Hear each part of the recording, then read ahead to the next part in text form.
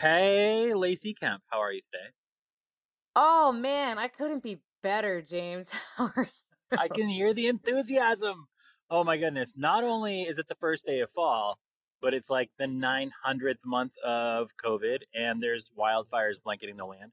We're doomed. But the good news is this podcast is freaking epic. I am so stoked to talk to Dan, who is one of the two founders slash owners of Kona. Yeah, I think this should be a really fun listen for people that are longtime Kona fans or people that are just curious about the company. Dan is like a ray of sunshine and personality, and has really, I think, helped dictate the fun, funky side of Kona for the better part of what year are we on now? 32 years. Wow. Amazing. 32 years. That's Yeah. amazing. Yeah, I feel like we had a great talk. We talked about the founding of the company, how it was founded over music, which is very cool. His ethos in the company and also where he is now. We also talk about what his all-time favorite Kona bike is, and I'm going to let people find that out by listening, but it's not what you might think, and I'm pretty excited about it. You couldn't imagine a nicer dude. Really, it was amazing. And I rather than just use a bunch of air, which is in short supply because there's smoke everywhere right now, to talk about how great it is, I think we should just let people dive right in and give it a listen. Yeah, enjoy Dan and his fun storytelling. It should be a good one.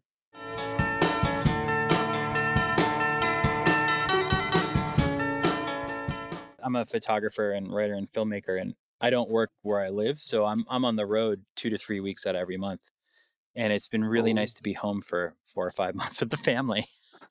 I'm no like spoiled kidding, now. no I'm like, kidding. oh man, how much of this can I keep doing remotely? Wha- That's an And interesting topic because we're finding that with the people who work for Kona as well. yeah, We've learned to, and we're doing a great job working remotely, and yeah, people are reluctant to come back. I was back on the mainland for a few weeks and at the warehouse trying to try to get people to slowly try to reintegrate.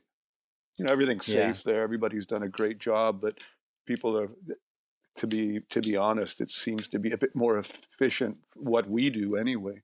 And we normally will have a kind of a new model introduction and a sales meetings. We do them in Europe, we do them in Canada, we do them in USA. We did them uh, remotely, virtually, and it was brilliant. And it was so efficient, and yeah. it went It so must save quickly. money too from not It, having to travel around and show everything.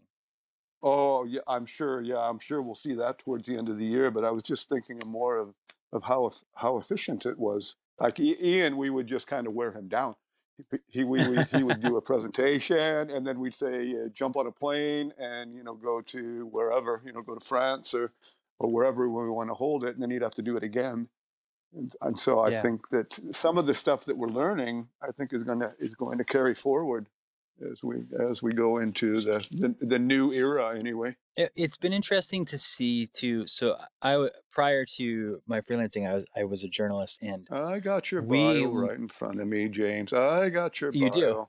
I should be interviewing you. Oh, You've pshaw. had a more Uh, interesting career than me. I don't think that's true at all. But it was interesting to, at least with the people that I worked with or that I managed, let them work from home, and I did notice that, a lot of the time, especially creating digital media, people did better work from home because in the time it takes them to get to the office and get a coffee, and then there's the distractions of all your friends in the office, and there's like a snack bar. Like by the time you cut all that out and they're just at home, like they just want to get the work done and get on with their day. They would actually like stuff that would take them all day to do. They'd be done by noon. Well, the Um, problem is you start losing the community part of it, which that has is been true. The a huge camaraderie, part yeah, of Kona anyway, because you have absolutely, a wide variety of people who have a basic passion for bikes, and they're coming from all perspectives. And yeah, I mean, you can do it by Skype, of course, and you can do it by chat, but there is something about that coffee machine or going out into the pump track in the back, or I mean, we had like, I can't even, we used to try to put a limit on the number of dogs we had in that place at a time. It didn't work, but dogs everywhere. So there's all of that, that really, I think kind of solidifies the purpose, yeah. what we're It's hard doing. to. have a cultural, like a corporate culture on a Slack chat room or something. That is very true. At Kona USA, especially, we have uh, almost every aspect of the company there. We have the design engineers, the industrial engineers, we have communications people, we have salespeople, we have it's pretty integrated, and people get to see what everybody else is doing, which I think is pretty cool. That we're at that size that we can actually have that. Yeah, I think it gives people in other departments, like as they see it, it gives them more of a sense of ownership over everything that's happening, and a sense of inclusion, which I think Absolutely. is important. So you don't feel like you're just a cog or just an employee or a part of like a, a community. And I agree. I think that's important, especially with a brand, like Kona, that has so much personality behind it and is so much personality driven. Mm-hmm. Let's actually lean into that a little bit. So when you guys started Kona, did you have a vision for what the brand was going to be? We just saw the bikes that were available, and we thought we could do a better job with our terrain. We were up in Vancouver, and the mountains, the Pacific Coast Mountains, are very young. I think they're one of the youngest mountain ranges on the continent.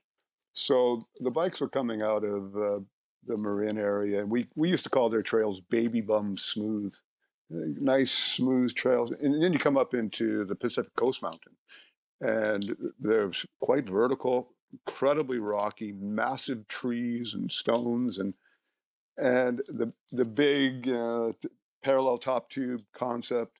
It didn't work so well. We were running hardtails with rigid forks, so you're getting bounced around, and when you come over that thing, so the sloping top tube made a whole lot of sense for us. So that was basically where we started. It was like, hey, for our type of riding, this is a better bike, and that was the beginning of the brand. Really, it was like this one ride's nicer for us, and then other people saw that, and of course then it started to spread. And in fact, that was pretty much the thing that got us going, because Jake and I had no money. We just had Yeah. some ideas, and at that point, Joe Murray was really he loved Vancouver, thought it was a groovy town, and it was like, hey, let's do something together. And as soon as people heard that Joe Murray was involved, suddenly we had people coming from Germany and England and all over the world saying, hey, we want in. So Wow. suddenly we had all this potential orders, and then we kind of sheepishly went over to Asia and said, hi, can we build these bikes? And as a result, our partners in Asia, and some of them we've been dealing with since the very beginning, kind of took care of us, because we were Wow. young and we had no money, so they kind of gave us a little bit of time to pay, and all of that, because we had all these orders behind us that were going to bigger companies. So yeah, the timing was great.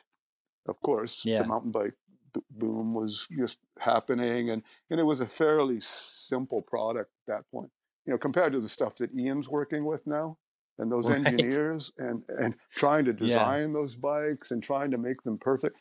We were basically taking some steel and welding it up and putting on whatever components you could find. So it was pretty straightforward and simple, but we knew that our culture was definitely going to be based in the Pacific Northwest, or as the Canadians would call it, I guess the Pacific Southwest. But that little corridor, it was kind of where we lived, and pretty much where the bulk of our ideas and innovations came from. And it was at that time, again, it was a simpler time, but it was a bit of a hotbed. There were quite a number of companies that sprang up in and around that time where we were in Vancouver. So there was kind of a creative energy happening that was fun, but that's also Yeah. nostalgia. Now it's more complex, and a lot more uh, fun to ride. A lot of those bikes are amazing compared to just an old clankety rigid bike. So I think the stuff that's coming out now will certainly catch people and keep them more interested in the sport.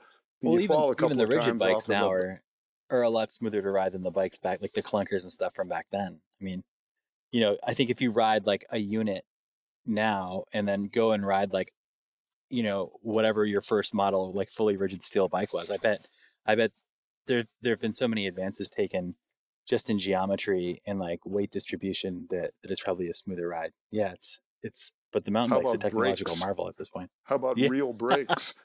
No brakes that I mean, work. Yeah. that is an innovation. That is one of the greatest innovations in cycling, in my opinion, was a hydraulic or a cable activated disc brake. Yeah. You don't have to sweat it. So yeah. So yeah, there is a bit of a nostalgia with that. I remember when the unit came about, because at that point it was almost an anti-technology statement.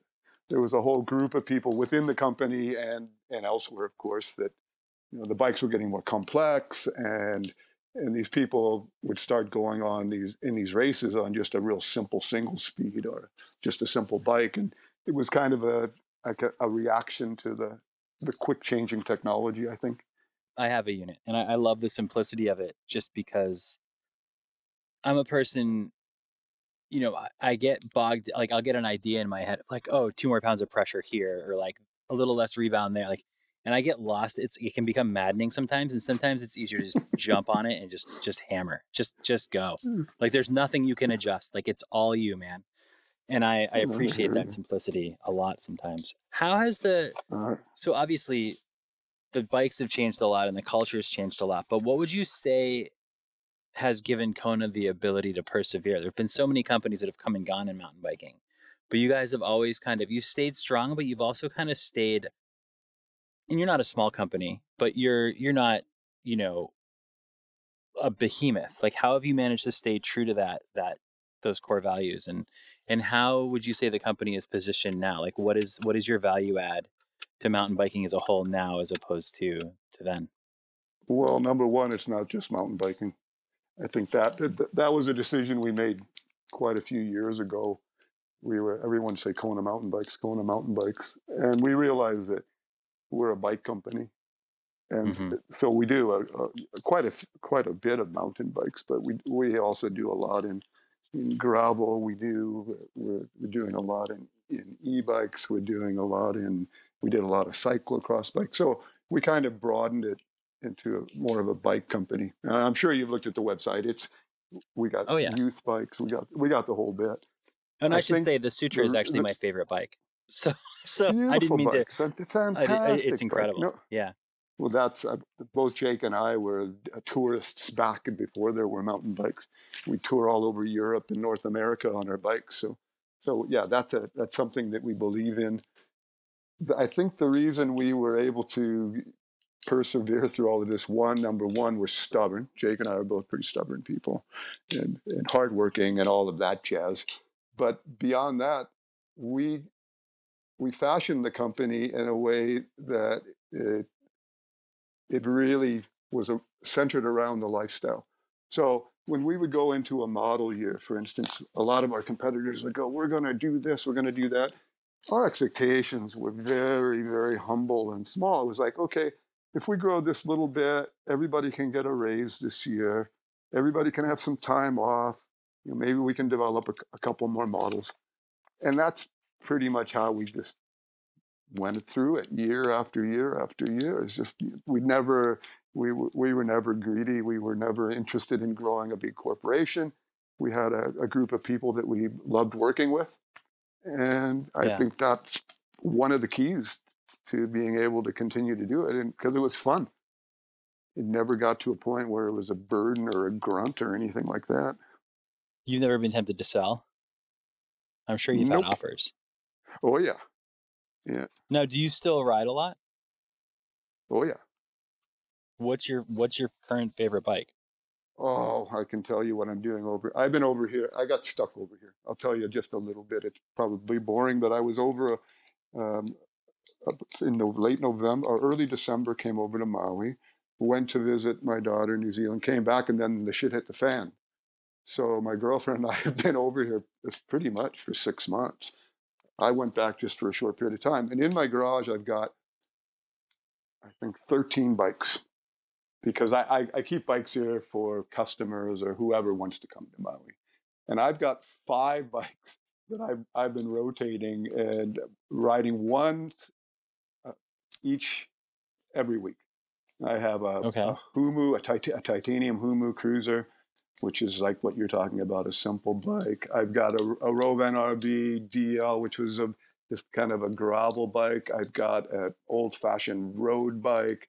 Um, I've got an e-bike.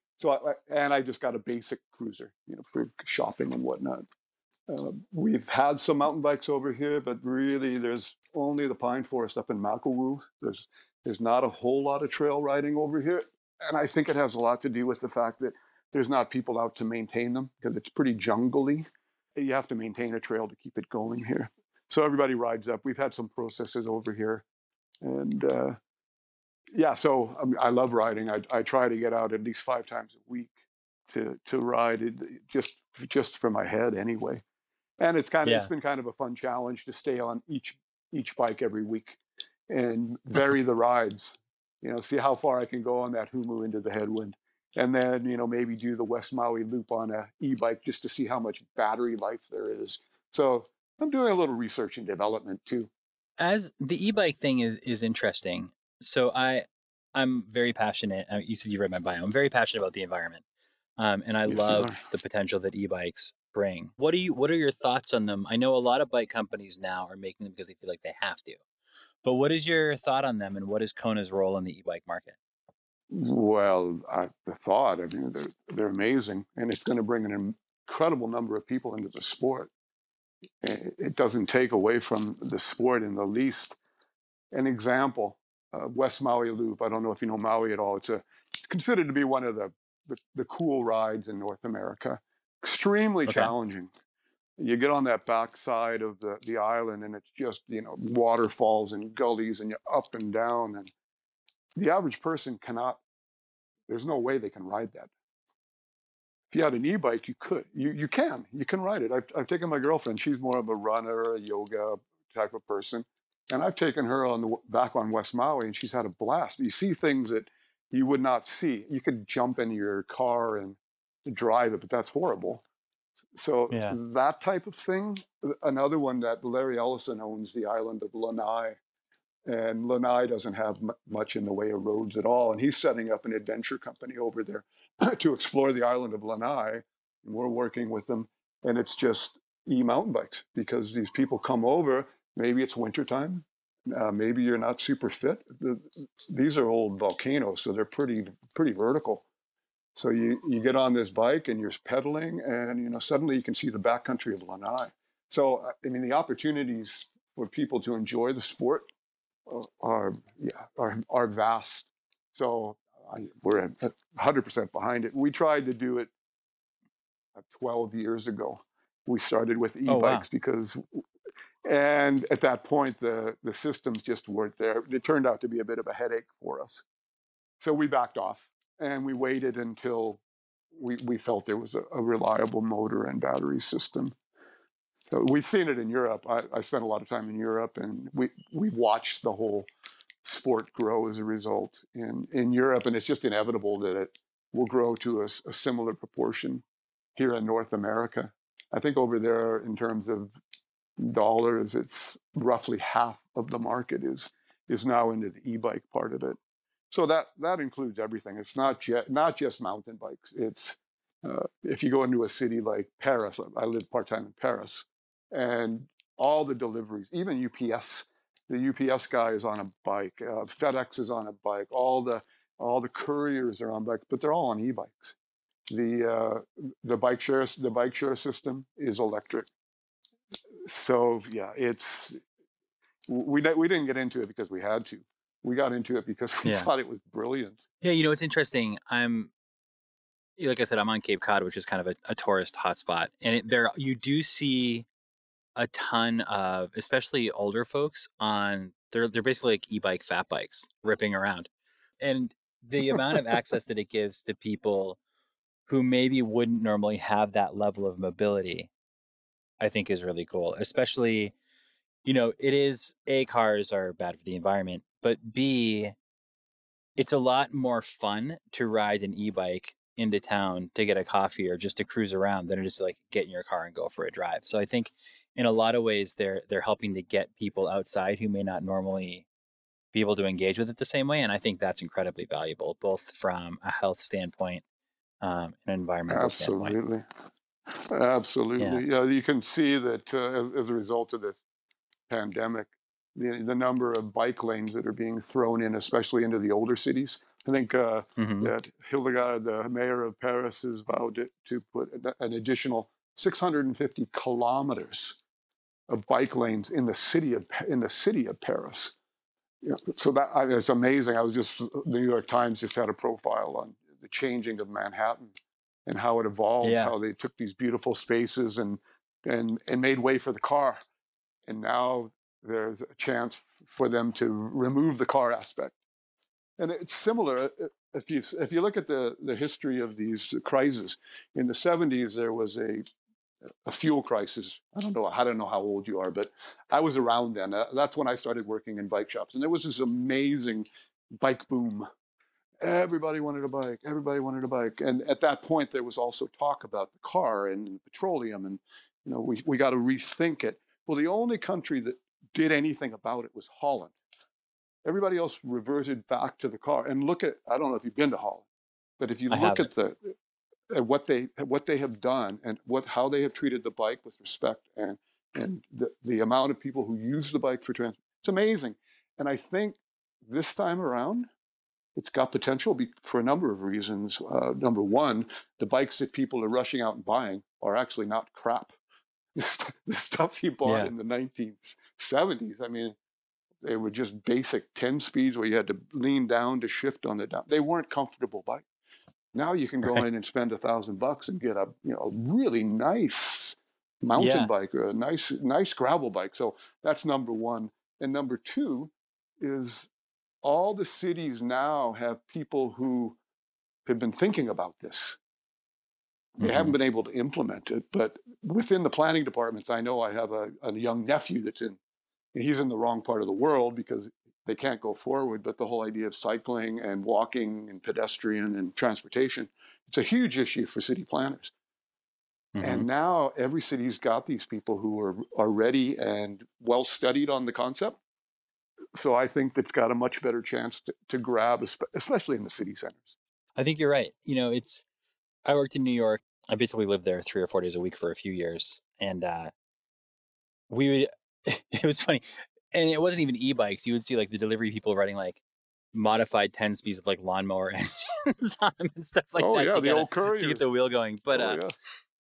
but it's I always, as an avid cyclist, it used I did never brought a bike to New York just because it scared the crap out of me to ride through Manhattan. Frankly, I think I mean, a there's a skill set involved there, but b it's just such chaos, and the thought of them Mm-hmm. being able to make that more bike friendly, so more people could access it that way. Especially, I mean, New York in particular, they've been even before the pandemic, they were doing work on the subway going over to Brooklyn and stuff to be able to open that up so that people could ride. It's so much better, not just for people's health and the environment, but for the city and the vibe of the city.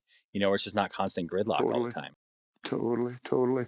Well, one of the things that Paris is doing, what I thought was quite interesting, because they realize that the metro is going to be an area that people are not as comfortable going into for quite some time. Hmm. But if you look at a metro map, I mean, you'll have the line 7 or the 12 or whatever, and they're building bike routes to mimic the routes of the metro. So if you're Oh used wow, to riding the 7, you can jump out of your apartment and find a bike route that will follow along the line of the 7, which I thought was brilliant, because people in that town are so used to that type of transportation. Maybe they don't want to go down yeah. into the dungeon anymore, and to have that access and still be able to get around. I thought that was brilliant myself. That is brilliant. Changing gears a little bit here, no pun intended. What is your role at the company still? Are you still super involved in everything? And how has your role changed over the years? Well, the biggest is that now I'm involved in every aspect, but I don't have to get deeply involved because we have this incredible team in place. Like, you met Lacey. Lacey's Oh communications. yeah. She's brilliant at it. Yeah, and she's involved in the marketing department. So every other week we have a marketing call, and we have in marketing we have uh, Caleb, who's over in Wellington, New Zealand. Eddie's in Nelson, BC. Lacey's in Bellingham. Jake's in Vancouver. I'm wherever I'm at. So you're involved in that. And then there's a product call. And we have engineers. We've got people up in BC. We've got people down in the USA. And so it's kind of a group setup. They're in charge of that. And both Jake and I are, they always refer to ownership. Mostly it's like when they want to spend money. Hey, we can do this. What do you think? It's like, well, Jake and I better talk about that and see what's possible. So Yeah. that's probably the biggest change. When we were starting out, we were unloading containers, we were invoicing, we were calling. Of course, as it evolves and you get more people to help, then you get to back away a little bit more and kind of look at the overall. I'm quite involved with the European operation. I moved the family over there at a point, and I do spend quite a bit of time there. So, you see Europe from a different point of view. You see the Canadian market from a different point of view. It's kind of nice. You get to step back a little bit and to give a different perspective, because within the group, they're very intense and they're very focused. But if you have more of an idea of how the different elements are working, I think you can give them valid feedback and guidance more than anything else. So that's the big difference. It's the young and the Jake and I can't ride the way we used to, whereas somebody like Ian can, and we have all these young athletes that can't. So the testing, our testing and our perspective from a riding point of view is a little antiquated. We still both ride a lot and we love it, but you need to have those different elements in place to progress. Otherwise, you just become like an old Bridgestone. Remember that the Bridgestone brand? It just kind of stopped. Oh yeah, it stopped, and that's fine. But yeah, that's not Kona. Kona, we like to compete with the big group.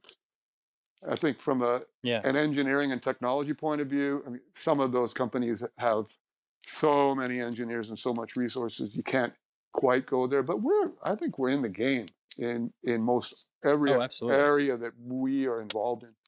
And we're talking about billion-dollar-a-year companies, and we're considerably smaller than that. And I think the fact that we do go into these different categories instead of saying we're just going to be a mountain bike company, and say, hey, we can make a super cool touring bike, or what is this Libre, this exploring bike, and to be able to do all of that and stay competitive against these mega companies. I'm quite proud of that. I think the team does an amazing job. You and Jake have been partners for a long time. Ever. Yeah. What? You say forever? Yeah. Yeah. What is it like to work with someone so closely and be so closely linked to someone for so long? I mean, is it hard? Is it? No. Do you guys ever have like blowouts, or Nope. it's just been easy? Or Nope. We established in the beginning that if we both didn't agree with it, it wouldn't happen. So that makes it really simple.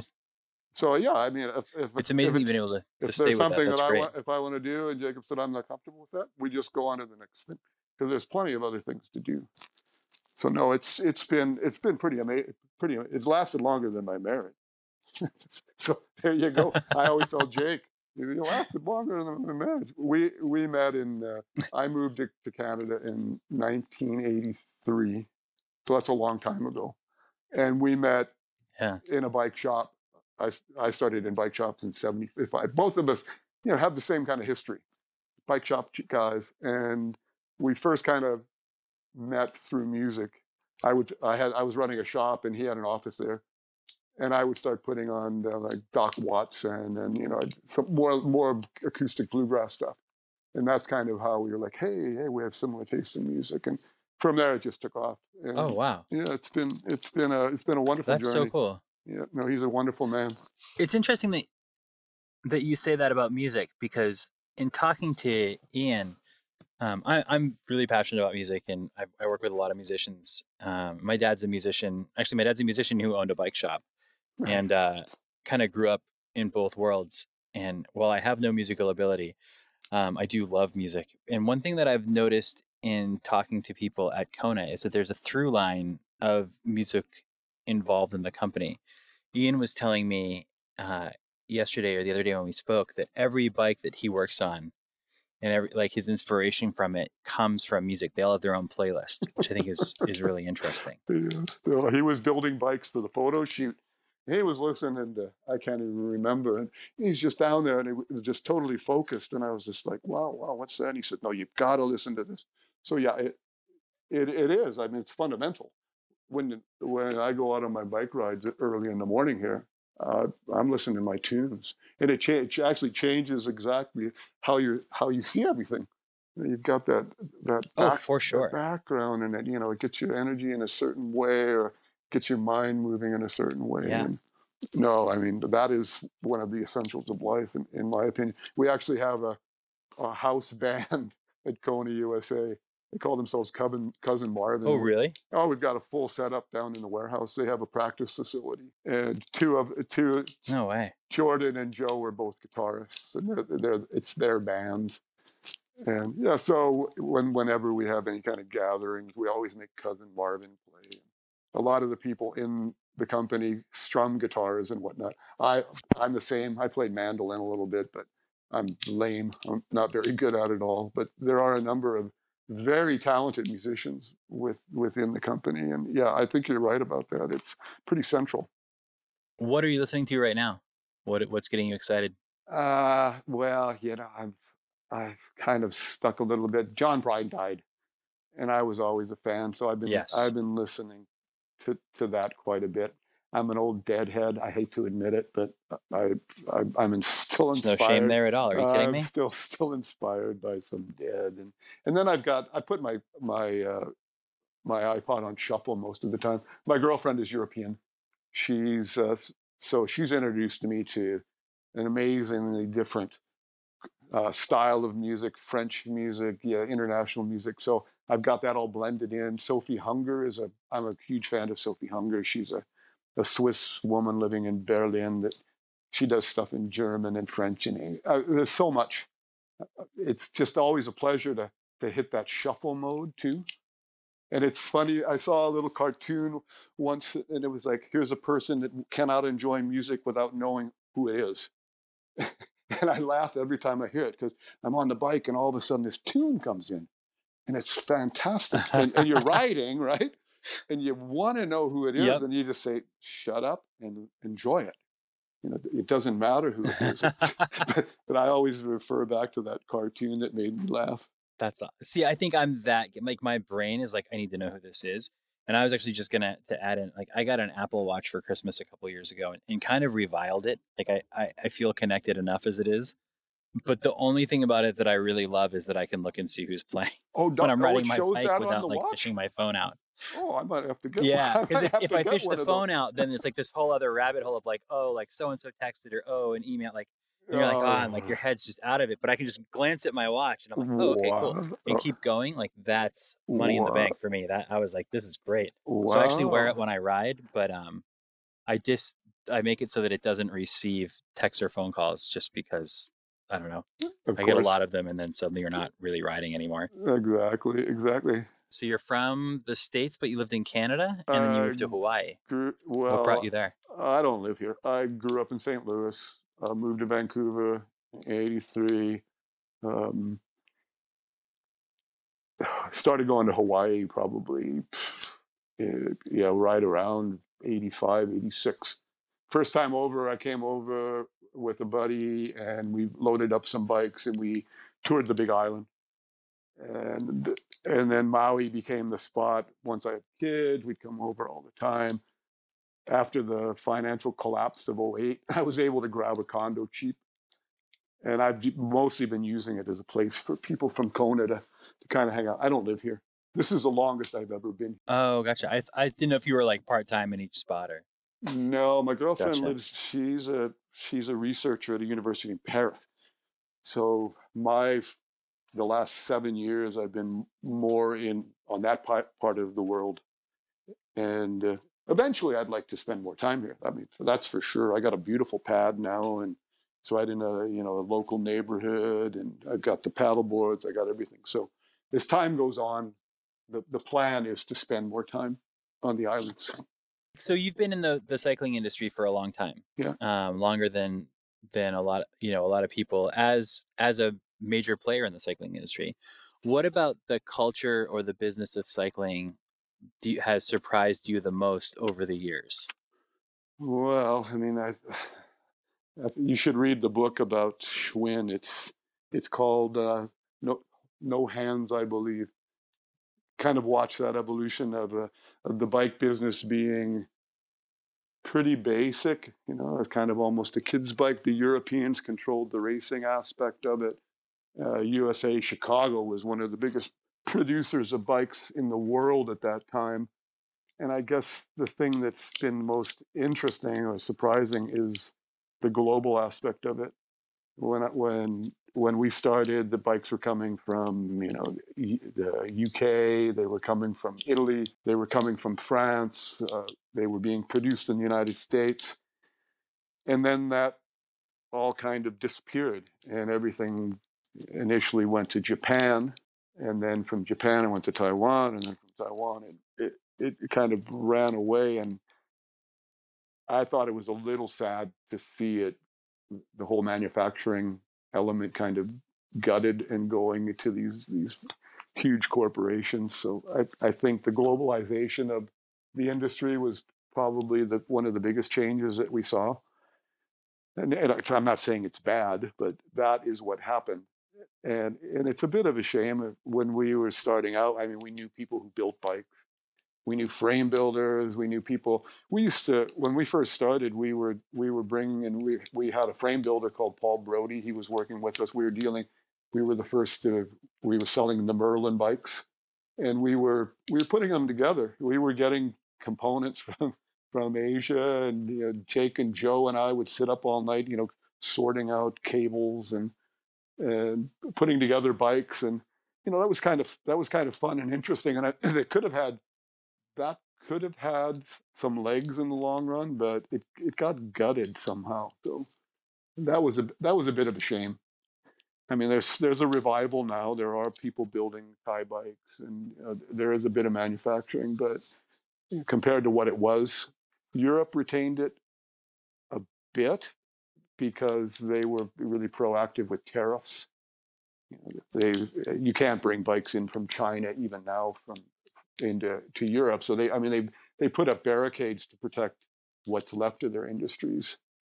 So I guess that's the one thing that I would have liked to seen differently, that the whole manufacturing of bikes and the innovation of bikes. Of course, now you can put a bike out and say designed in Marin or whatever, right? But it's not quite That's Apple's the thing. same. Designed by Apple in California, made in Designed in China. California, exactly. And it's true. I mean, we design the stuff, but not without the help of the engineers that are in the other factories, of course. But if you had your own factory, and in fact, we tried to do that when we first started out. Joe Murray, he was, because we were working with Paul Brody at the time, and we had a paint booth, and we had a frame shop, and Joe put together his own little workshop and frame shop to develop prototypes. But that all, it didn't last. It kind of all left. So that if I could have changed things in some way, I would have liked to have seen a bit more of an industry locally or within the United States. Of all the things that Kona's made, and you've made some, I mean, I don't think there's any denying you've made some iconic bikes. Yes, we have. What's your favorite one of all of them? No, that's really, really difficult, and it's almost embarrassing to tell you what I know. it is. Pick your favorite child. Yeah, I'll tell you what it is because it's the one I have the most of, and it's the Humu. I have probably a dozen Humus. It's the old cruiser. Wow. I have them with roll-off hubs. I have titanium. We don't even sell it right now. We do it kind of every once in a while. We make it, but I'll send you a photo of mine. It was we've been making it for a long, long time, and it's like the unit. In fact, we're now talking about an SE because every couple of years we'll put it back out and just do a limited run. Yeah. And the product group Wow. came through, and they want to change the geometry to your favorite bike. They want to take the Humu and give it unit geometry. So that's the big debate at the moment. But it was just a single speed. Oh, interesting. It's a single speed cruiser, and we built them in steel. We built them in alloy. We built them in titanium, and it's one of my it's my favorite. So the thought of a titanium single speed cruiser bike is actually kind of amazing. I'm kind of excited about that. I'm going to find one. Check it out. I'll send you my photo. Please do. Yeah. We'll wind this up. And this is a little bit of an obvious question, and I apologize, but what do you see as the future for Kona? Like, it's been a long and wild ride, and obviously Kona will keep going, but what do you see? Where do you see Kona in 10 years? Well, to still be in business. That was our corporate motto. We're still in business. That's what Jake and I would say. Yeah. We are still in business. That's been our motto, and that's been our goal, is to just continue on and evolve with the trends. And it's mostly to attract the talent that we have, to continue to do that. And we've had some amazing people come through and stay at Kona over the years. And that's basically where we're at about it, is you've got these wonderful people, you want to retain them, you want to keep them satisfied and challenged and happy. So that's where I'd like to see it in 10 years, that it's still there and it's still innovating, and people are being paid well, and they're having a wonderful life, and they have a lifestyle that they enjoy. And what more could you ask for? That is true. Those are great goals. I think 10 more years is going to be an easy run for Kona. One of the things that I love about the company is that, like I said before, like, you're one of the bigger companies, but it has the small company feel to it. Like, sometimes a company will get big and it's easy to be like, oh, that company, like they're corny. They're, there's no soul to it. There's no message. And Kona's always just had soul, oozing out of it. Or at least it's always felt like it has. You know why that is? Why is that? The people? It's exactly what I was talking about. If you can get these people in there and let them be creative and let them evolve and grow, the culture just kind of, again, it tends to ooze out. Even though people are totally different, there's that central common line, and it's the passion for bikes. So you can I've traveled the world over the years because we've sold our bikes everywhere, and no matter where you go, you can go to the strangest countries, and that element is the same. You can find somebody in Dubai, or somebody in South Africa, or somebody in Malaysia. They love bikes, and that commonality, really brings people together. So that's the beauty of the bike industry. We all know the beauty of the bike, and that's why we're here. But the beauty of the bike industry is that there's just an incredible variety of people who have the same idea about what the bike is and the potential of the bike. I think that's a great place to leave this. Thank you so much for doing it. I really appreciate you taking the time. You betcha. It's my pleasure.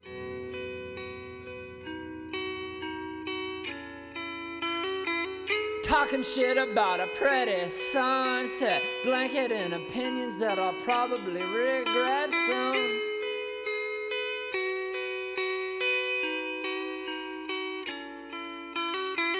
Changed my mind so much I can't even trust it. My mind changed me so much I can't even trust myself.